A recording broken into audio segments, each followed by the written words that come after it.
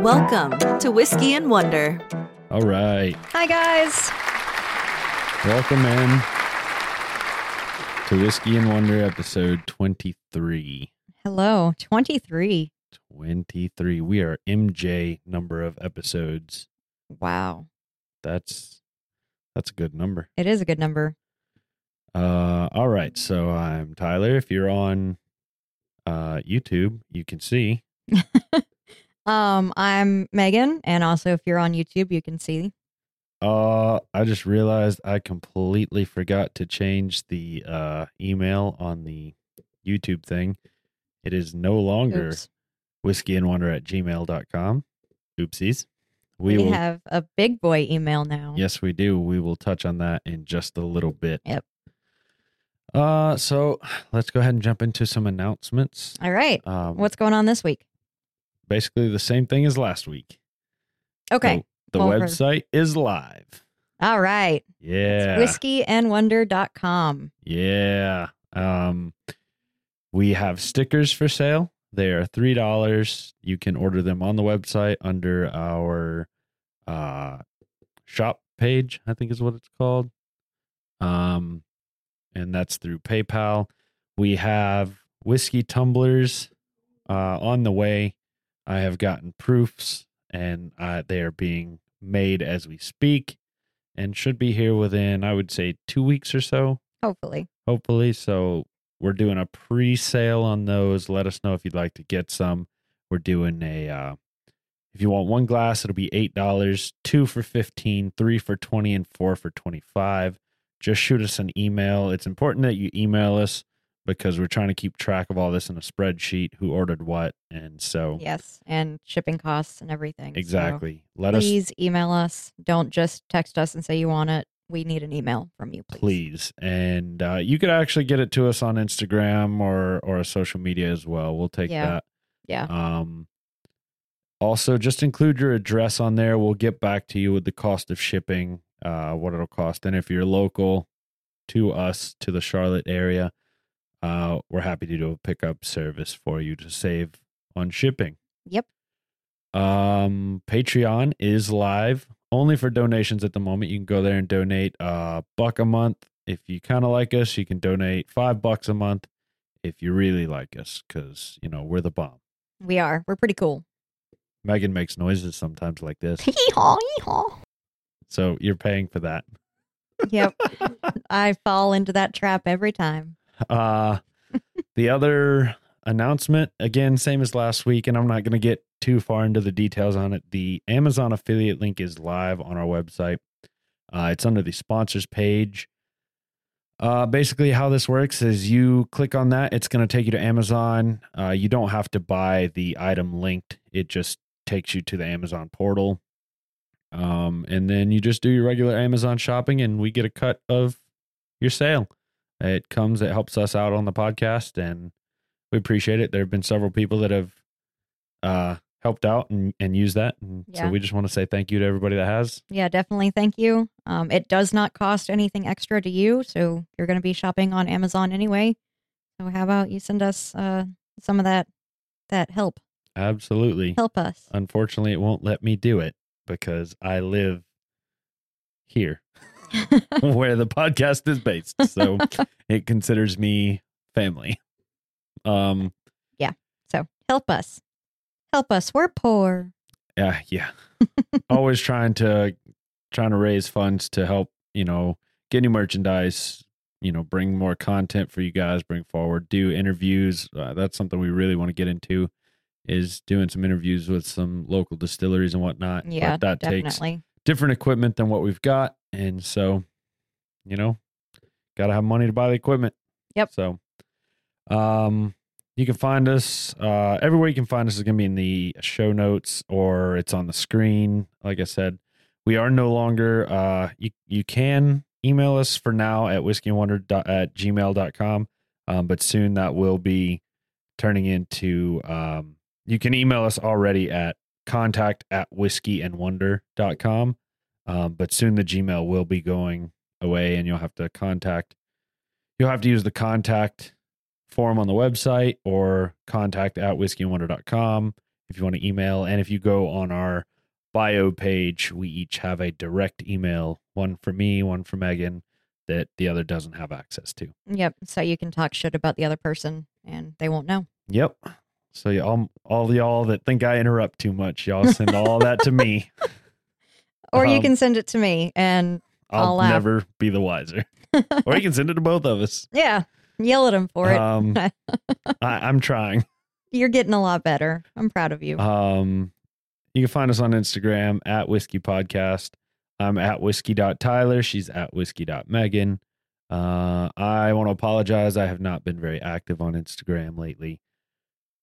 It's just been a rough week. It has been a very stressful week all around. Yep. So, Twitter, all that good stuff is up there on the screen and will be in the show notes. Same for PayPal, Facebook, Patreon. All the you fun get the stuff. gist. Yeah. All right.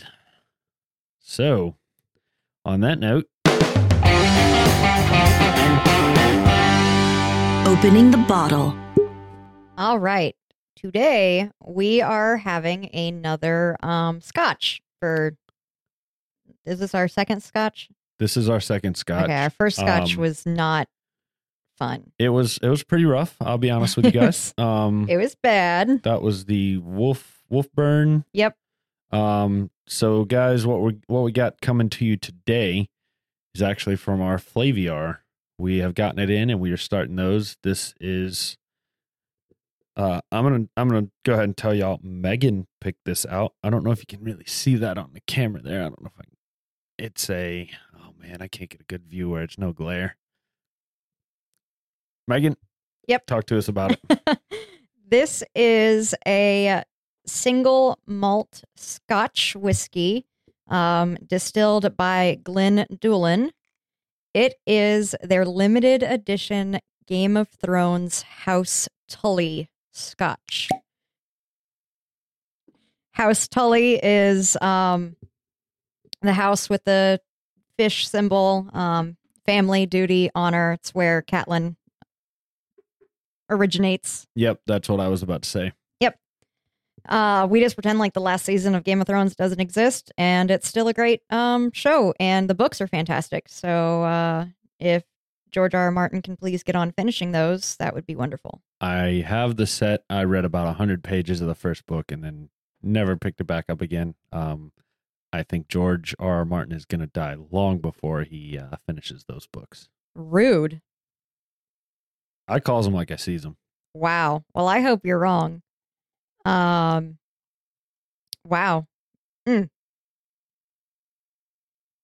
So Glendullan is the distillery that brews this. They are based in Dufftown, Scotland.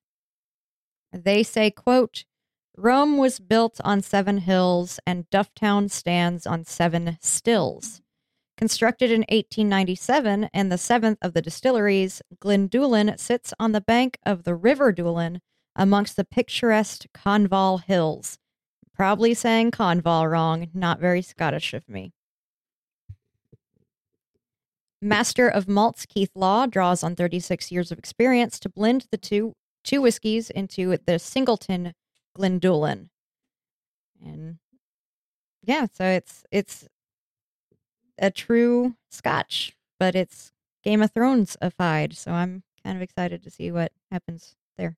If anybody wants any more information on Scotch whiskey or what single malt means exactly, you can find that on our website. On the whiskey page, if you click on the whiskey tab, not the whiskeys we've tried or the whiskeys that we want to try. If you just click on the whiskey page, there's a little blurb about the major types of whiskeys, and then there's also the difference between blended versus single malt whiskeys. So if you're interested in that, check it out. I'm sure it's on one of our lists to do a episode on. Oh, I'm sorry. I am seeing Megan's face. You guys can't see it because the microphone kind of covered it up there, but it was more like a face. So I might have got a little bit too excited when swirling my whiskey, and it might Oh, you pulled a me, huh? have exploded a little bit. Oh, So, it's on my phone. But yeah, if you guys want, I'm sure one of us is going to do an episode on how whiskey's made and some of the subtle differences. Maybe that'll be a special we do at some point. But for now, if you want some more information, you could definitely check out the website. I've got blurbs up there, and I'm just telling you guys, you can't see it on camera, but I'm swirling this just about a foot below the microphone, and I am You can smelling smell it. Yeah, it's strong. It's odorous. It's not. I don't want to say it's strong. It's just odorous, and it smells. Just from here, it smells good. It does smell good. Hopefully you are smelling. All right, guys. Oh. Sorry, the dogs are. Navia she does this thing called butt dancing, and she's doing it in a room full of guitars And at the moment. electronics and stuff that she can't knock over. So, Sorry. wow, we're like back to the first few episodes I know, where you know- Navia was a disaster and Bo was a disaster, and You know why? because Bo's in this room Bo's and in not the locked room. up. Yep. So if you want to tell the people real quick, I'm gonna go put my dog in the other room.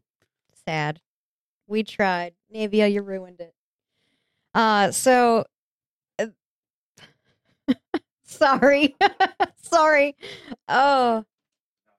Sorry. We might have to erase this and do it again because I'm dying watching this happen. My dog is just acts like her heart has been broken, and his dog acts like his heart has been broken, and it's like he just separated two star-crossed lovers, and it was hysterical. So it kind of broke all my focus on Scotch. Bo just went boneless on me. I grabbed his collar, and that's what happens when he's in trouble.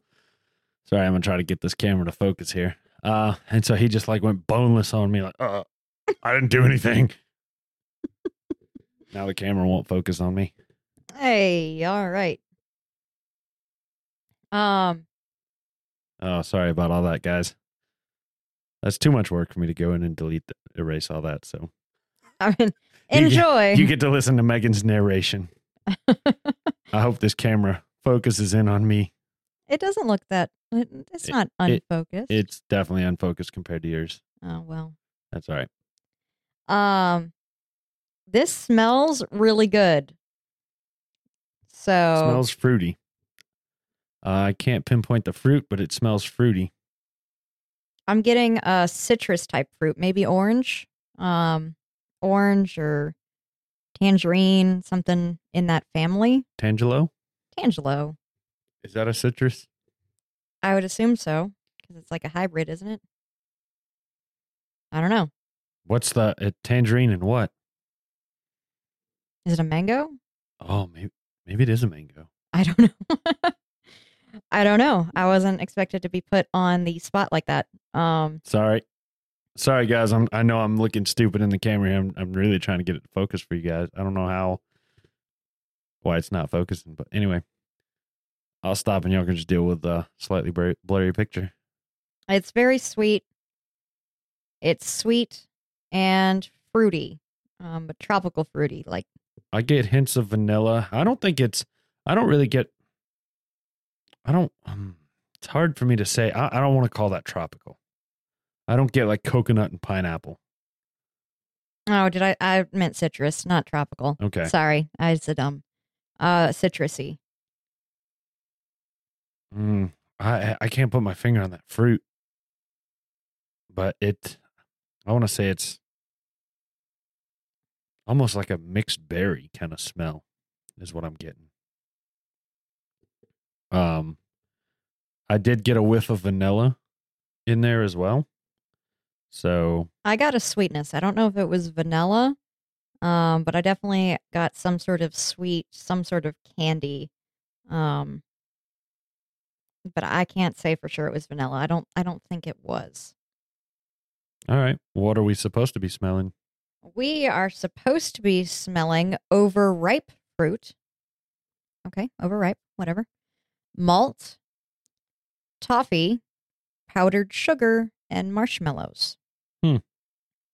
Flaviar says that we are going to be smelling orange peel, spicy fruit, sweetness. So, I mean, yeah, I'd say that's pretty accurate. I mean, I don't know why it says overripe fruit. Isn't overripe fruit like starting to go bad? Isn't that it's like on the verge of going bad? I don't know what exactly overripe fruit's supposed to mean. And it's interesting that it's vague on. It did mention just a smidge of citrus, like orange peel, Mm-hmm. but it didn't specify any other fruit, did it? It said overripe, Overripe spicy fruit. Fruit. And then there was like a picture on Flaviar of a banana, and a pineapple, and a lime, and a lemon, and some orange circles that could be literally any orange circle fruit on the planet. Let me see that. So That looks like a pomegranate and a. that is not a pomegranate. I don't know what a pomegranate looks like. Then. Pomegranate is red and it has like a little crown, a little bitty crown on it. Oh, that was. I'm sorry. I was looking at the red one. Yeah, I don't know what that little. Maybe apple. Maybe like a. Hell, I don't know the different types of apples. All right, guys. I know I look busy over here, and I'm gonna take a moment. I apologize if this screws with the video for a second, but I'm gonna try to adjust this manually. I mean, we're a podcast first and foremost, so Yeah, that's as long true. as you can hear us. It looks like it's not messing with it, so I'm gonna try to camera control focus. All right. So again, I'm Lord. trying to smell any peatiness, which I know is supposed to be one of like the characteristics of Scotch, is it's supposed to be very peaty. But I'm not smelling any peatiness, so I'm hoping that maybe it won't taste that way. Yeah, I get no peatiness. Yeah. Something, and I hate to keep going back to this, but on the website when I did the little blurb page, I learned a lot about how they make the different types of whiskeys and whatnot, and that is one of scotches. Sometimes they're cooked over peat or roasted with peat smoke, and it'll give it that kind of smoky. I hesitate to use the word ashtray flavor, but Kind of ashtray-y. you know, I really like the finish, the aftertaste of this. It's like the aftertaste hits you hard, like on my tongue at first with the liquid. It's kind of mild. It's sweet. Maybe there's a little bit of like fruit. There's the burn of typical alcohol. Then I swallow it, and like 2 seconds after I swallow it, like my mouth gets full of like charcoal and wood and smoke. And that you got that after you swallowed it. after I swallowed it, I got that as the mid notes. really, Yeah. I didn't really taste much of the top notes. As soon as it hit my tongue, I got the char, I don't know if I necessarily want to call it peat, but char, burnt. Not nearly as strong as the wolf burn. no, God, no. Sorry, Wolfburn. Yeah, sorry, wolf burn. But it was noticeable, enjoyable. And then it was a long, spicy burn it's still burning. I took one sip probably 20, 25 seconds ago, and I can still feel it in my esophagus going down, burning. So, as far as taste, I didn't really get too much else. I mean, I'm going to try it again, obviously. Okay. I tried it again while you were talking, and I still am getting like the char and smoke and stuff as the ending, the finish. I'm not getting it in the mid. I get a fruity finish. That's the flavor that lingers in my throat is the fruit. And at the beginning, I do get like a toffee sweet flavor right on the tip of my tongue. So we're getting the same start. Yep. And But we're switching our mid and our Yeah. finish. I don't know how that happens, but One of us is weird.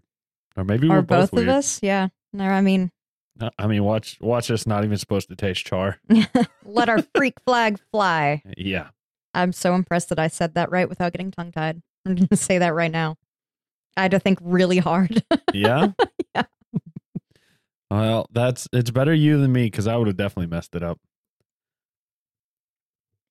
I cannot get char in the middle. I keep trying to taste it different ways, and it's always at the end for me. I don't have a lot of scotches to compare this to. Sorry, Wolfburn. So as far as scotches go that I've tasted, this is great. I love it. As far as whiskeys go, we'll see at the end. Yeah, I mean, I'm getting when you say the end, where are you talking about? Because I'm talking about now. Like you saw the last time I took a sip, I'm tasting fruit now. I'm talking about that as the end. Yes, that's also what I'm talking about is the end. Yeah? And right now I taste smoke and char. Oh no, wood. I get char like right as it goes down the back of my throat. Negative, Ghost Rider. Yeah, all right. Just wanted to make sure we were on the same page there. Yep. Nope. Right now I taste char on my tongue. And I even took a little sip of sweet tea in the middle there just to try and distinguish it, change my palate up for a minute, see if it changed anything. And nope, nothing. Sweet tea is gross. Yeah. All right. Let me find my schedule here. All right. So it is. Well, hold on. Should I tell us what we're supposed to be tasting? Yeah. Sorry. I was about to skip right on ahead. We're supposed to be tasting caramel, malt, overripe fruit. There's that word again. Powdered sugar, vanilla, and bits of banana custard with smoky char. Not getting any banana at all. Okay, well, all right. I can. This is going to sound terrible, disgusting. Sorry, I just burped. And I got a little, if I really thought about it now that you said it, banana. You burped and got banana. I would never have picked that out. The finish is warm and powerful, dry finish with a lovely perfumed aftertaste, which is what Flaviar says. I just let it sit on my tongue for a minute, and it was very sweet. I could definitely taste powdered sugar, so, and it was basically powdered sugar and char. Yeah. But again, it's not the Wolfburn level of char where it's, drinking Marlboro red water. Sorry, Wolfburn. Hey, they sell it. They do. We're never going to get sponsored by them ever. That's okay. I don't want to. It was that bad. It's pretty gross. Cool name. Yeah. I let it sit on my tongue, and I get it sitting there. It's definitely sweet. Mm-hmm. Caramel, sugar. I get the whiskey burn, but I don't get the smoke and the char until I swallow. I don't know. That's very interesting. It is. I don't know. All right. Well, on that note, now it's time. If I can find the right button.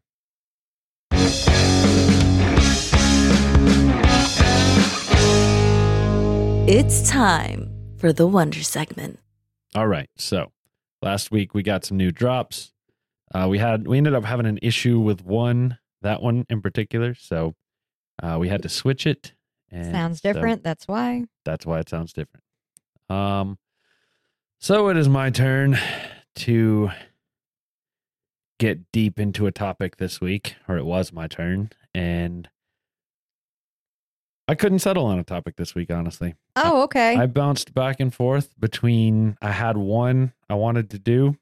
I had one that's been suggested.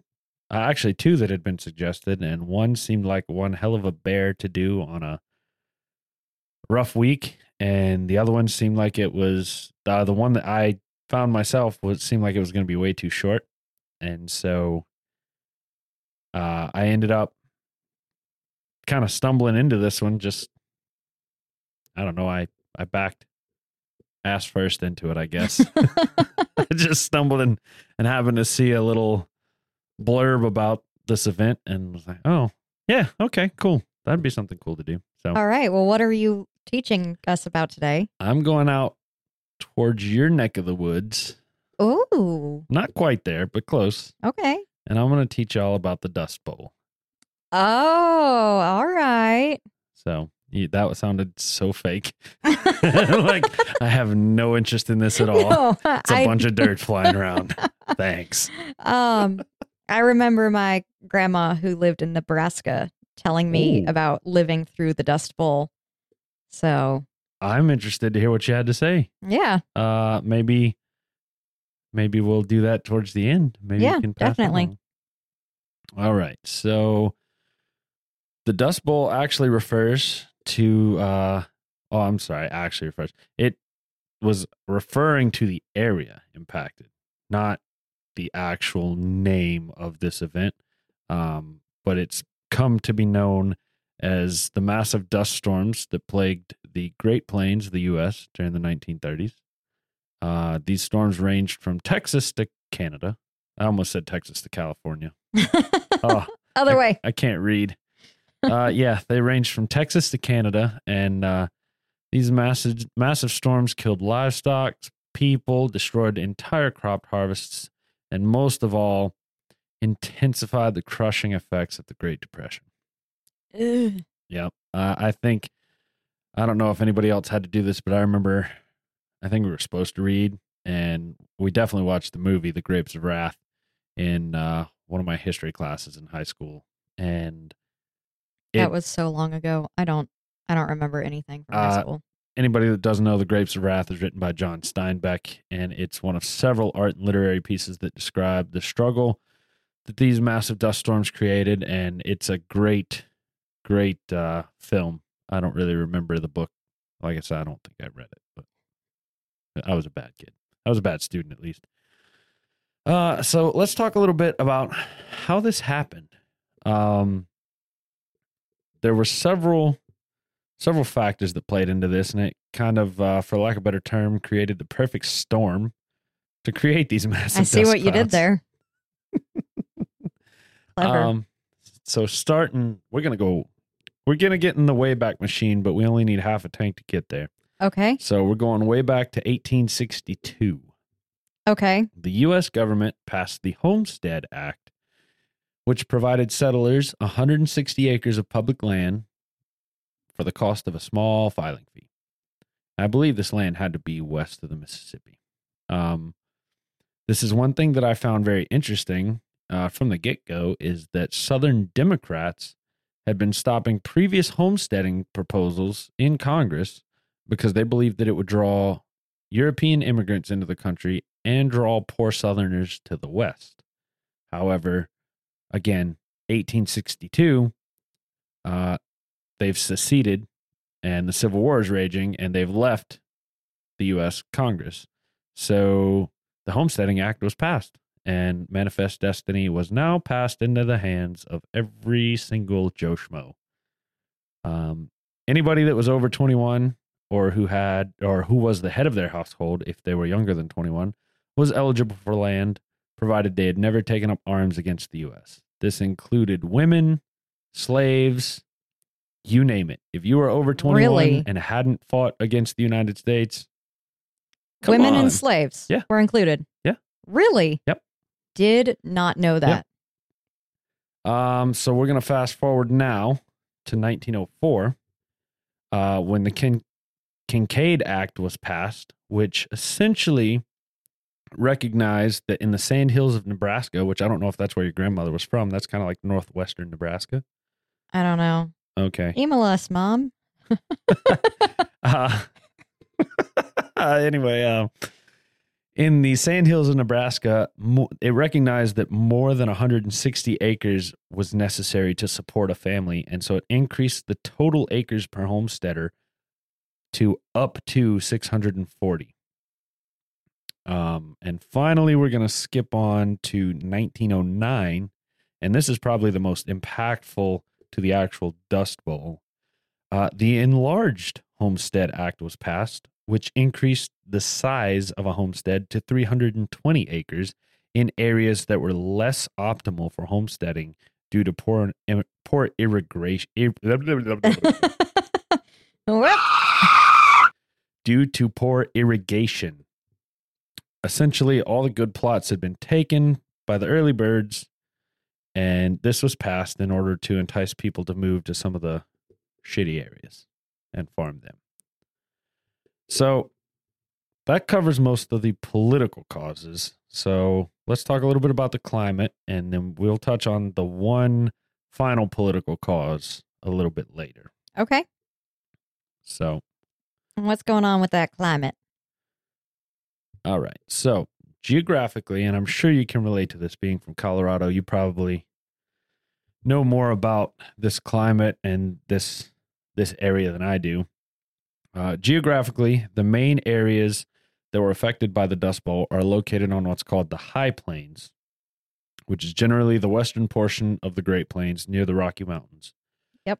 Fun fact, this was previously called the Great American Desert. Makes sense. I've been there. I mean, yeah, that is accurate. Yeah. Super accurate. Side note here, I started looking on Google Earth at the satellite image, and it's amazing how if you zoom out to the entire continental United States, you can see essentially a line running down the middle of the Great Plains where the right side is green, the left side is like orangey brown. Yep. It's weird. It's gross. I never noticed it until doing this. I always thought that when I saw pictures of stuff like that, that it was like in Arizona and New Mexico. I did not realize it expanded. Oh no, that's the Colorado Plains, that's Kansas, that's Nebraska. Lots and lots and lots of just flat nothingness. That makes me less eager to drive across the country. I thought it was all like Great Plains. Nope. Okay. I will never drive through Kansas again. So when we do end up doing a road trip to Colorado, we're going to avoid Kansas because that was the worst 7 hours of my life. I will never do that again. Ever, never, ever. Sorry if you live in Kansas, but oh my God. It's all right. I'm going to come. I'm going to drive through there. My goal, my bucket list is to go to every state and get a magnet of that state and put it on my fridge. That has officially become a bucket list item. And the sad thing is I don't have any magnets of any states, and I've been to at least like 6 or 7. So got to start all over from scratch. I can just buy one on Amazon for the ones I've been to. I'll cheat on that one. That's cheating. Sorry. Okay. I don't even know where I could get one of those in North Carolina. Most gas stations. And really? Yeah. I'll have to look harder at gas stations then. Anyway, so like I said, it was called the Great American Desert. The typical climate in these areas is semi-arid, meaning that on average it receives between 10 and 20 inches of rain per year. That seems high. That's interesting that you say that, and I want to come back to that. Okay. Write that down. Well, do you have something to write that down? No, Okay. I don't. Rainfall high. Sorry, guys. I can't multitask to save my life. It's okay. Neither can I. Despite these annual average, the areas tend to fluctuate between periods of wet years where there's more rain and periods of dry years where there's less rain. This results in bountiful crops and, as you would imagine, very limited crops. The area is also prone to high winds. You can see where we're going here.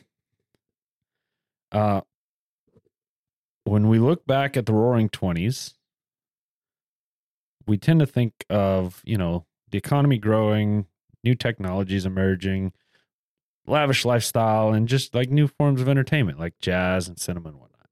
Flapper dresses. What? Flapper dresses. What's a flapper dress? They're the really swishy dresses of the Roaring 20s. They're adorable. Okay. Sorry guys, I'm fighting with my microphone because there's a dog hair that's like tickling my nose every time I talk. Everybody watching me on YouTube is like, well, what is he doing? So for me personally, when I think of the Roaring 20s, I tend to picture Babe Ruth in his prime and, the 20s Yankees. Just for whatever reason, that's what I've associated it with in my mind. But I really don't think of the Great Plains at all when I think of the Roaring 20s. Yeah. Like I said, it mostly is just eastern cities and whatnot, but the 20s actually roared on the plains as well. So one of the main causes of the Dust Bowl can be traced back to political unrest completely on the other side of the planet. So this is some butterfly effect stuff. A little bit. During the 1910s, I knew I was going to do that. During the 19 teens and 20s, the price of wheat rose dramatically. So let's take a look. If you've been around since the Bitcoin episode, you remember. Let's take a look at our old friends, supply and demand. Supply, demand. And there's an arrow. It's going to be backwards. Arrow from on the screen, it would be right to left, but for me, it's left to right. So, the Russian Revolution reduced the supply of wheat in the world, while at the same time World War I increased the demand, resulting in American farmers trying to plant and grow as much wheat as possible to make as much money as possible. Makes sense. A good example of this is the total amount of farmland in Texas doubled between 1900 and 1920. Doubled. Yeah. So everybody was moving to Texas to try and farm. And it's 1920. So all the good places have been got. Earlier, I mentioned that the 1920s saw new technologies emerging, and several of those were related to farming. The combine harvester became popular for farmers during that time, along with gasoline tractors. Just for reference, a farmer with a tractor could plow an acre of land 3 to 6 times faster, depending on the horsepower of the tractor, than a plow pulled by 5 horses. That's some efficiency. So yeah, that's nice. Yeah. I can only imagine what it did for the poor farmers that didn't have tractors when your neighbor got a tractor and just... It took them out. You out there like shaking your fist at them. Trying to sabotage the tractor. Yeah. Pour sugar in the gasoline thing. I wonder if they knew about that back then. I don't know. That's interesting. In addition to these new technologies, the 1920s were a period of unusual wetness that I mentioned earlier. Remember I said sometimes it was super wet, sometimes it's super dry? Yep. Well, it was super wet in the 20s. Everything was good. Mother Nature was like, yeah. At the time, and oh man, this one gets me. At the time, there was a common belief relating farming and weather. Quote, rain follows the plow, end quote. This was an actual theory. It was thought that that human habitation and growing agriculture would permanently change the climate of arid and semi-arid places. If you think this is ridiculous, it's because it's ridiculous. Yeah. Here's a few reasons given from that time period as to why this theory was true. Yeah. Plowing the soil released trapped moisture. Smoke from trains increased rainfall. Newly planted trees and shrubs increased rainfall. And my personal favorite, the increased vibrations in the air due to human activity created more clouds and therefore more rain. To the point where this last one led to the widespread process of, quote, dynamiting the air. How can that go wrong if you think back to the San Francisco fire of 1906? Oh no. Okay. Yeah. And wow. The craziest part of all this is not just like old wives' tales and like this is what scientists were saying. Scientists genuinely believe this. Oh well.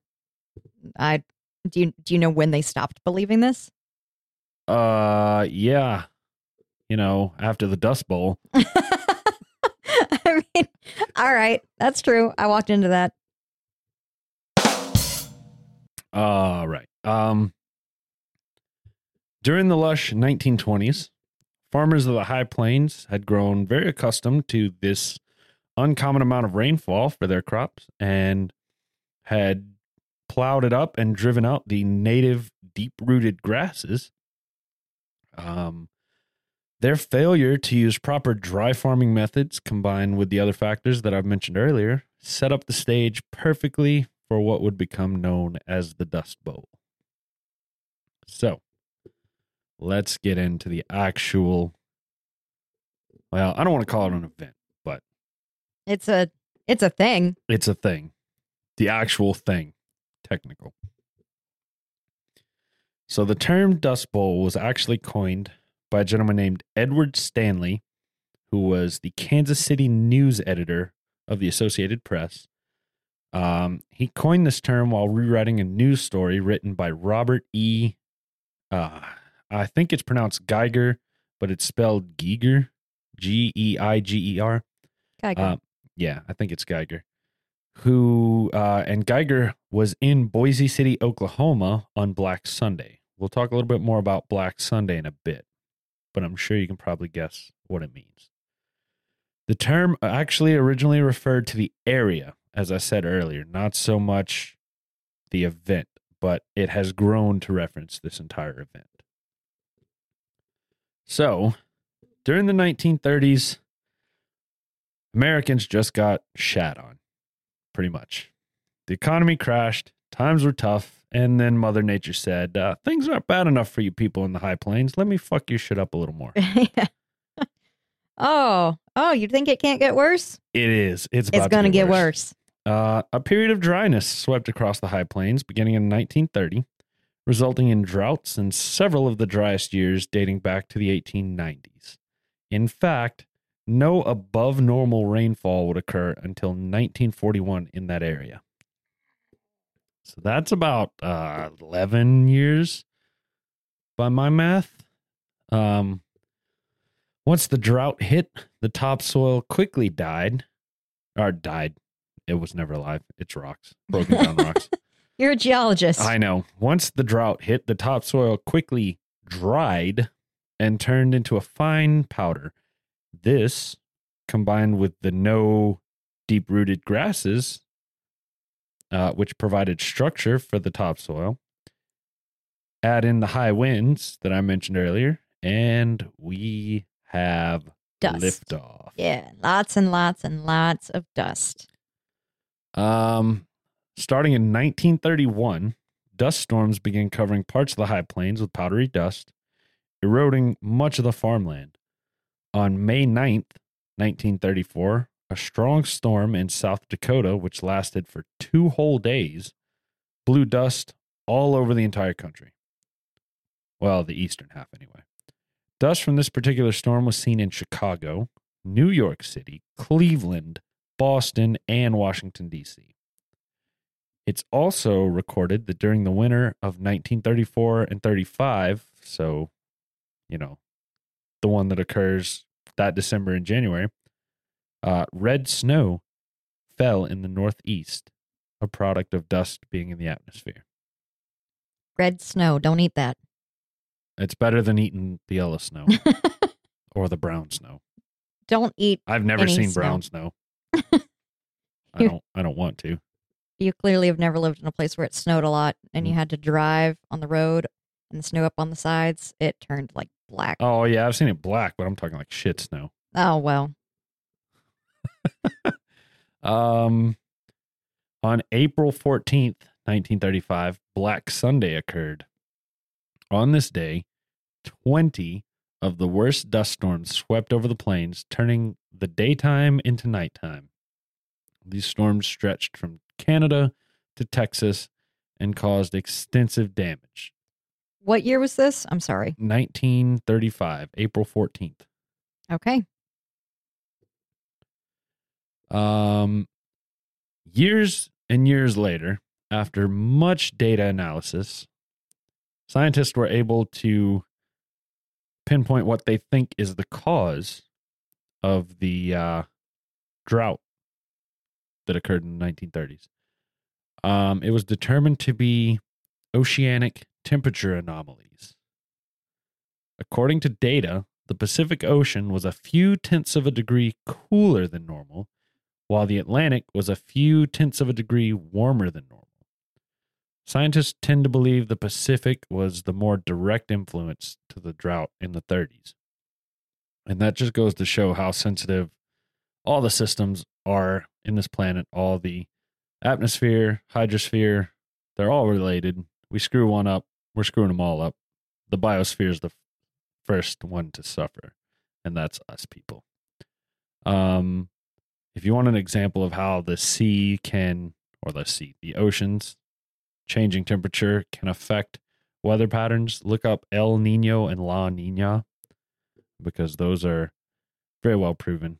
It's when the temperature of the Pacific Ocean off the coast of Chile changes. One's when it gets hotter and one's when it gets colder, and it causes different weather patterns across the world. Like it can make, it's been known to cause droughts, extreme droughts in Africa, on the other side of the world, because it messes with the interaction between the atmosphere and the oceans, and the effects are felt hundreds of thousands of miles away. That's amazing. A butterfly flaps swings and causes a tsunami across the world. Yep. Yep. And it works, as I said earlier, with political stuff. It's same effect. The butterfly effect is real, people. Don't step on butterflies. So let's talk about some of the after effects. So, as I mentioned earlier, Americans were already struggling due to the Great Depression, and suddenly more than 500,000 Americans were left homeless, either from dust damage or bank foreclosures, and this resulted in a mass exodus from the plains. Bye-bye. And this is kind of what you get in The Grapes of Wrath. It's their journey. Spoiler alert. It's their journey out of the plains to California. The areas that were hit the hardest during the Dust Bowl were the panhandles of Texas and Oklahoma. These areas were, I don't even know what word it says, desiccated. I don't even know what word I was trying to type. Desecrated is what I was trying to type, I believe. These areas were so desecrated that the terms Okie and Texie came to be standard slang for anyone who had lost everything and was struggling the most during the Depression. That's not nice. You ever heard the song Okie from Muskogee? Nope. All right. Well, that's I believe it's Merle Haggard song from way back in like the 70s or 80s. Your music on movies. Yeah. Okay. True. Okies tended to migrate west looking for work, many of them settling in California. For instance, in 1 year, California saw more than 86,000 people migrate there, which, for reference, is larger than the number of people who migrated there in the 1849 gold rush. That's a lot of people. Yeah. And they weren't met with a warm welcome either.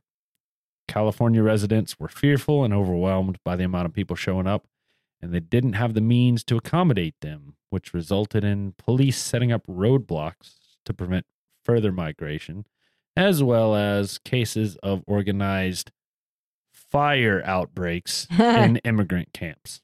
Uh-huh. Oops. Fire. I accidentally had a fire get out of control over there on those people that have nothing stuff. Yeah. With gasoline. This is gas can? No, that's theirs. Yeah. Yeah. No, it's theirs. No, don't worry about the gas can. Don't look at it. If you want to get a good description, like I said, I would, Grapes of Wrath does a great job of covering what life was like what life for an Okie was like. I got my words all jacked up there. It's actually estimated that around an eighth of California's current population can trace its heritage back to Okies. Many people stayed once the Dust Bowl was over.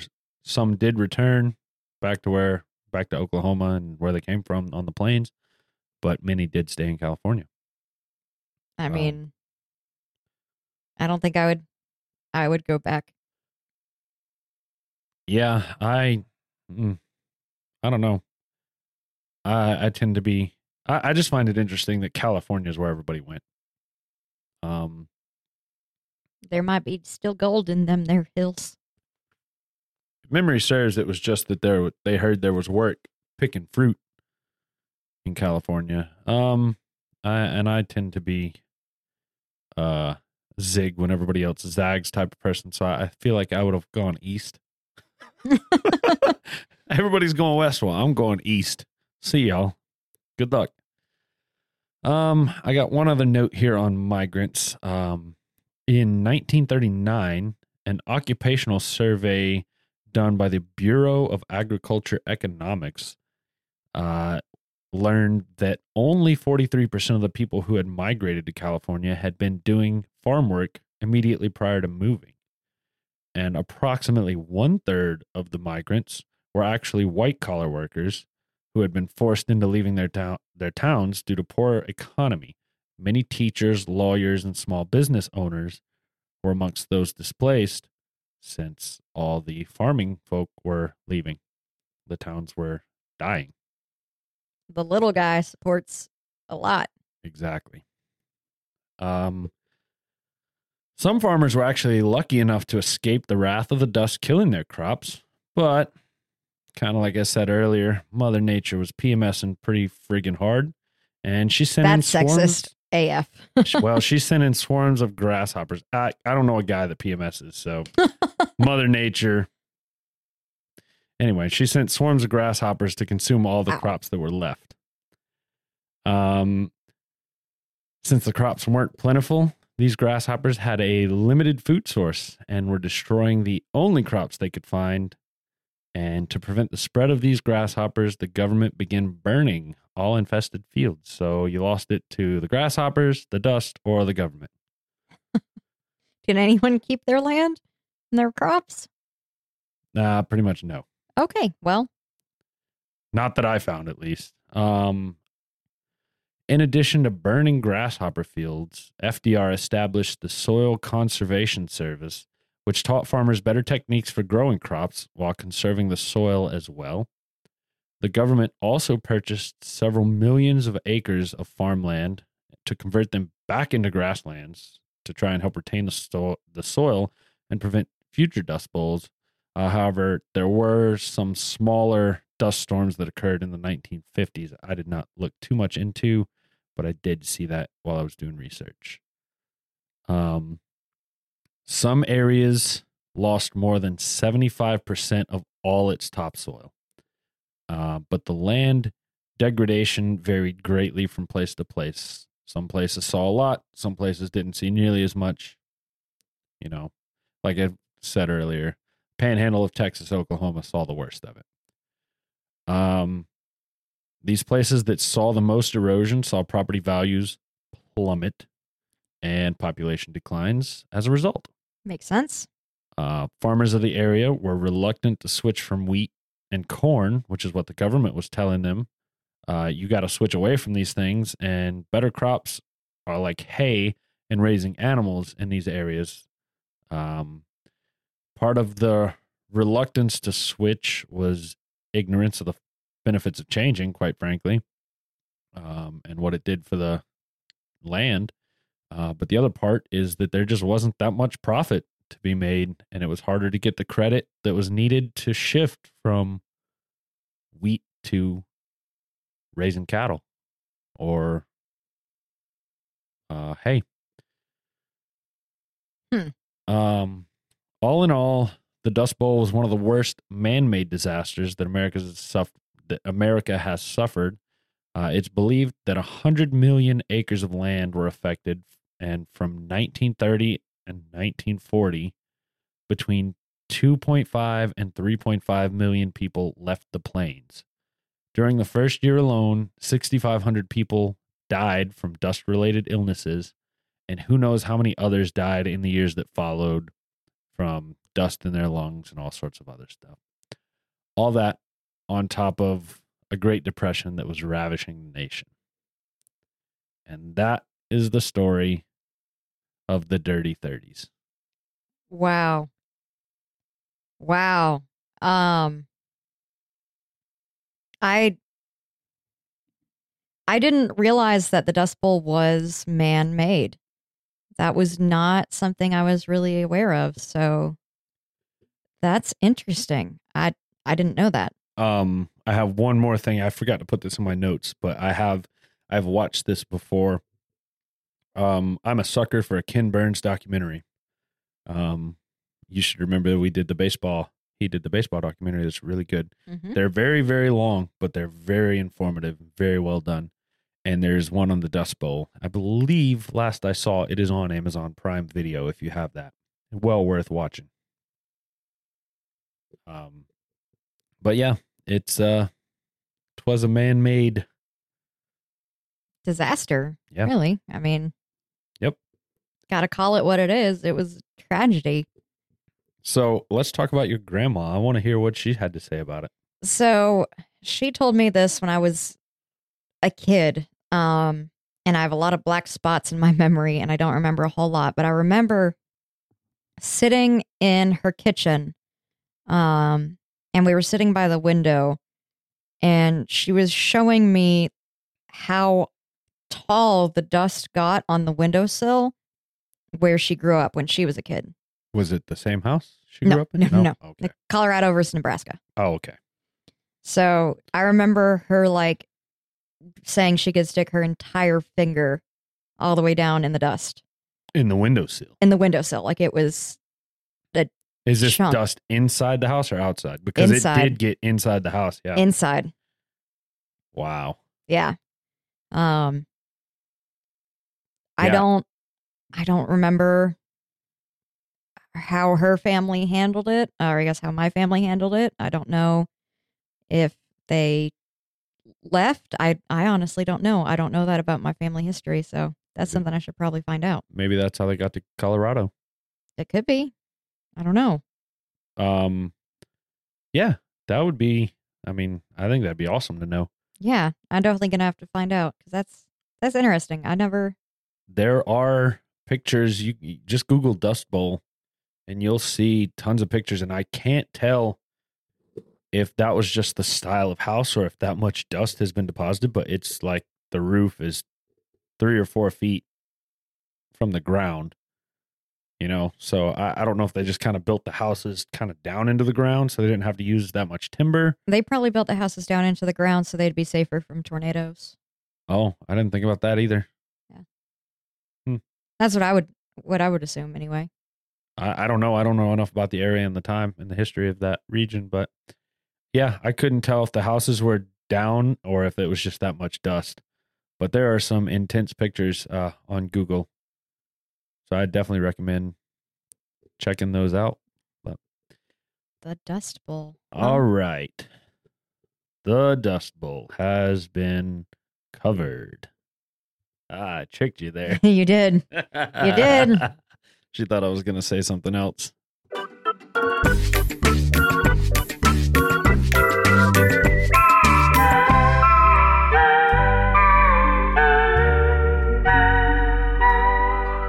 Trivia with Tyler. All right. What Tyler Nugget do you have for us today? Oh, this was a good one. This one made me chuckle. Oh, no, I'm sorry. I actually found 2 this week. Okay, was it's gonna another double Tyler Nugget. I was going to save one, but I could do a double. They're not related at all, but so first, we'll do a happy and then we'll do a sad Tyler Nugget. Oh, this stupid thing. Why don't we do sad first and then happy? Okay, we can do it that way too. Do it that way. End on a good note. We can do it that way. Do it that way. Let me adjust this damn thing here. I don't know what this damn thing is, but you're adjusting it. Damn camera. Defocused again. All right. So the happy one first, right? That's what we're No. No, the Sad sad first. one first. Sad Okay. first, happy last. Okay. End on good note. Although all official records state that 343 firefighters died on 9/11, there was a 344th, Keith Roma, who saved 200 people by climbing Tower 1 4 times. He was a New York Fire Patrol, so the New York Fire Department don't list him on the list of dead, even though they promised they would. Wow. Shame on you guys. Dang, New York City. You need to fix yourself. Shame. Mm. So that was the sad one. That's sad. Thank you for not ending on that one. Okay. I want the happy one. In 1795, a French cavalry captured a Dutch warship fleet trapped in ice. This is the only time in history that men on horseback captured a fleet of ships. Okay, that's pretty cool. I like that one. All right. All right. So next up, let's hear what you guys had to say. You want to do that? Sure. Where's my button? Mail time. Oh, do you want me to read them or do you have them? You go ahead and read one and I'll read one. All right. This one comes from friend Megan's mom, Leona. Hello, Tyler and Megan. I laughed throughout this episode. I couldn't believe Tyler thought 7-Up was gone. I still haven't seen it, but I haven't looked. You haven't looked. I'm gonna have to bring you 7-Up next Sunday. No, that's fine. I'll make sure to look tomorrow. I love octopuses. Ever since Megan turned me on to Cy Montgomery. Yep. Her audiobooks are a great listen. Sorry you didn't care for the wild turkey. I actually shoot it and like to have a Coke chaser. If I want to sip whiskey, I drink Jameson's. Until your podcast, anyway. To be honest, I fell in love with Patron and stopped whiskey for quite a while until your podcast. I do love the American Prairie bourbon you turned us on to, and we'll have to buy some Templeton rye. Your episode about it reminded me of a rye I had from Vale that was the smoothest I have ever drank. Wish I could remember the name of it. Hope you're well. Thanks for entertaining us. I will continue sending more emails. Have a great week. Love from Mama Leona. Oh, that was adorable. Oh, yeah. Thank Thank you so much for that email. That was so cute. Thank you, Mom. Thank you, friend Leona. If anyone is from Vale or frequents Vale and you know the rye she's talking about, reach out to us. Email us at contact@whiskeyandwonder.com. Because I would like to try a really smooth rye, especially one that's from my home base, I guess. Is that from Colorado? Yeah, Vale. Vale is like, I didn't know that. Vale is the rich people ski town. Oh, well. That's like the ritzy Ritz. Oh. As I recall, didn't you take the rye home with you? Didn't you like it? Yeah. I loved it. Oh, okay. I've drank some of it. All of it? No, not all of it. Not yet. Most of it? Oh, okay.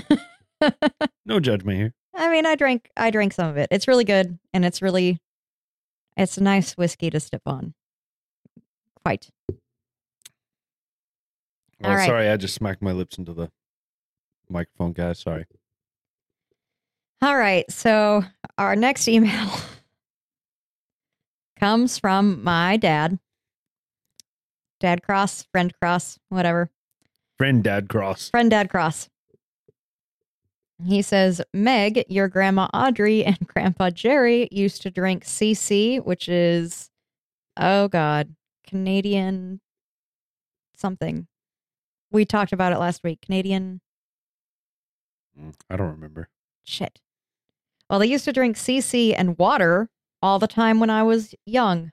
I look forward to the energy cost / electric car story as well as the DIA one. P.S. I have nothing embarrassing about Megan to share.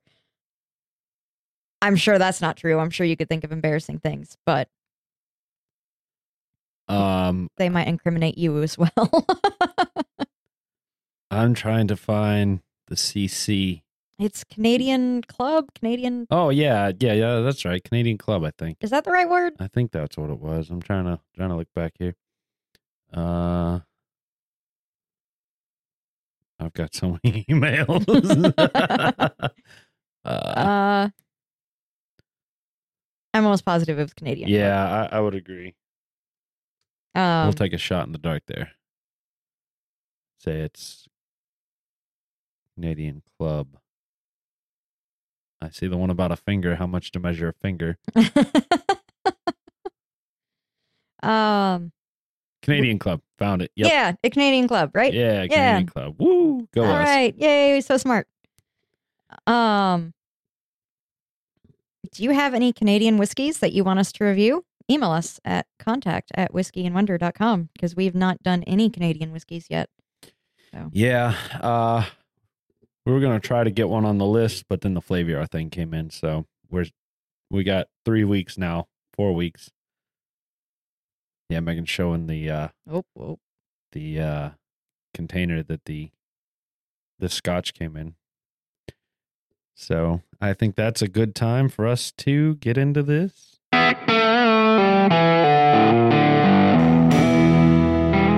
Final thoughts. So it has come to my attention that a good way of drinking scotch is to put a little bit of water in it. Yeah, there's a couple of water drops. It's supposed to release the flavor, right? Yeah. I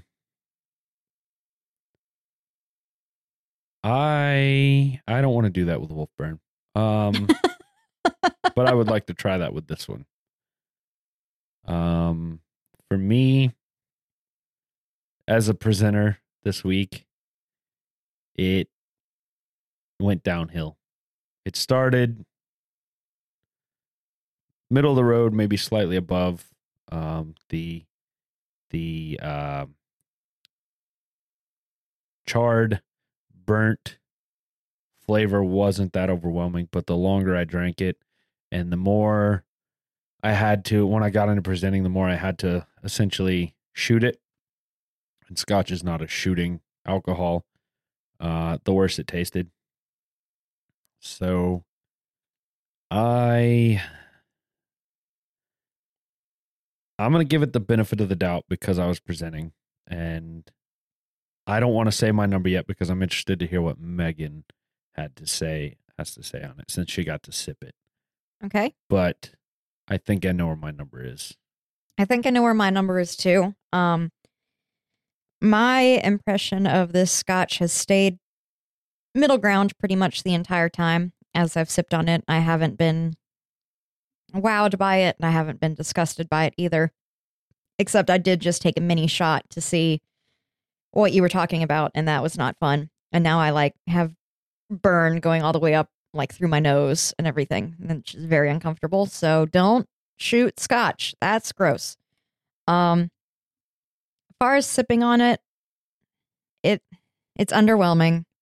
I prefer the really sweet and flavorful notes of whiskeys we've tried in the past. This one's just bourbons.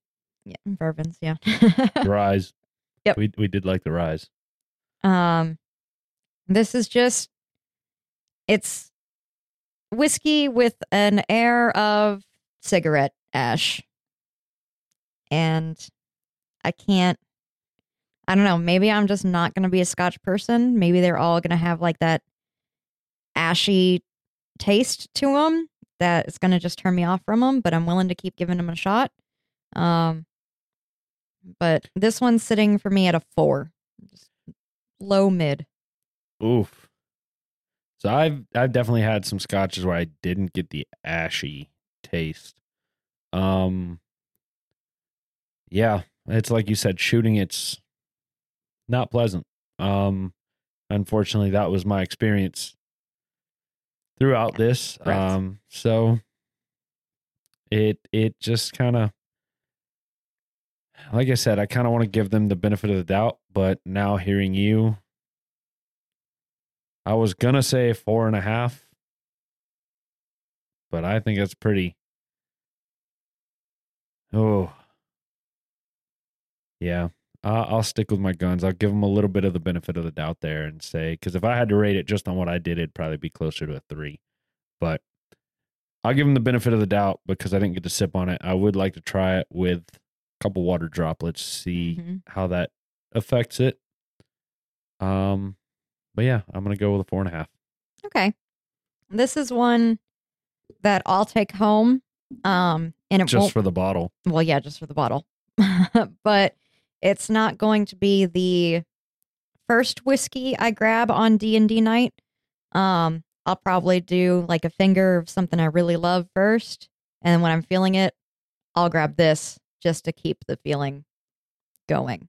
I don't think this is going to be a start for me. Yeah, I'm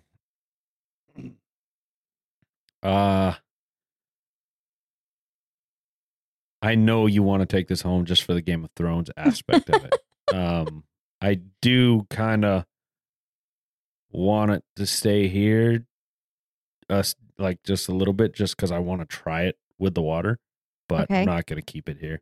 All right. You can I'll take leave it home for the Game of Thrones. I'm not going to. I can't. I'll leave it here for a week, and next Sunday I'm going to take it home. I can't. Oh. I'm on call for my job this week, so I can't drink at Oh. all. That's going to make next week's episode. Yeah, I'm going to be able to sniff and maybe take one teeny tiny little baby sip. But Okay, well, I will take it home and I will bring it back whenever you want. I'll make sure I don't drink it all yeah, like I drank it's the fine. Just conviction. it's fine. We'll if it gets gone, it gets gone. If not, I don't expect you're going to be chugging this one. I don't think so. Yeah, No. I think it'll take a while for it to get completely gone unless Houston decides he wants to get in there. And I don't think Houston's that big of a whiskey drinker. No. Yeah. No, Houston's not a big drinker at all. Period. Yeah. So yeah, like I said, I don't have a problem if you want to take that one home. Okay. I'm. I'm going to go take it home and just put it on display because the bottle. Did you get a picture of it? Yes. Okay. You'll see that on our Instagram at Whiskey Podcast. See what I did there? So I guess in conclusion, Megan gave it a 4. I gave it a 4.5 out of benefit of the doubt. We'll try it with a couple droplets of water and hopefully that will change our flavoring on it. But for right now, just char.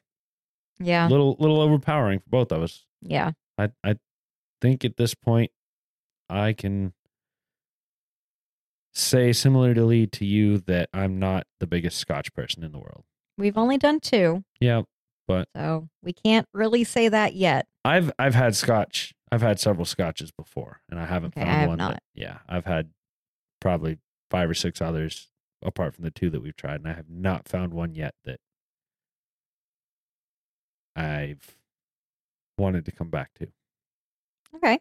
So, Do you have a favorite Scotch? Email us at contact@whiskeyandwonder.com. I looked over when she said that, and I was like, I just said I haven't. I haven't. I wasn't talking to And then you. I was talking to them. I saw you were looking at the camera. And I was like, oh, not me. No, not you. All right, guys. On that note, I guess we're gonna wrap things up here. Next week will be fun to try and do this while I'm on call. If I get a call in the middle of the show, we'll just take that one as it comes. Yep, we're gonna. Well, We're probably gonna have- we think we've got to work around Yep. and a way to do this. So we're gonna try to make sure we don't have to miss a week because of my stupid job. And yes, I said stupid job. If anybody, never mind, I shouldn't put that out there. Anyway, on that note, I love my job, so I love one of my jobs. hey, well, all right. Technically, if you count this one, I have 3. Okay, then I love both of my jobs. I love 2 of my 3. On that note, we got stickers, $3. We got glasses coming in. Shoot us an email if you want to pre-order. And Megan? All right. Well, that's it for us. Don't drink and drive. Cheers.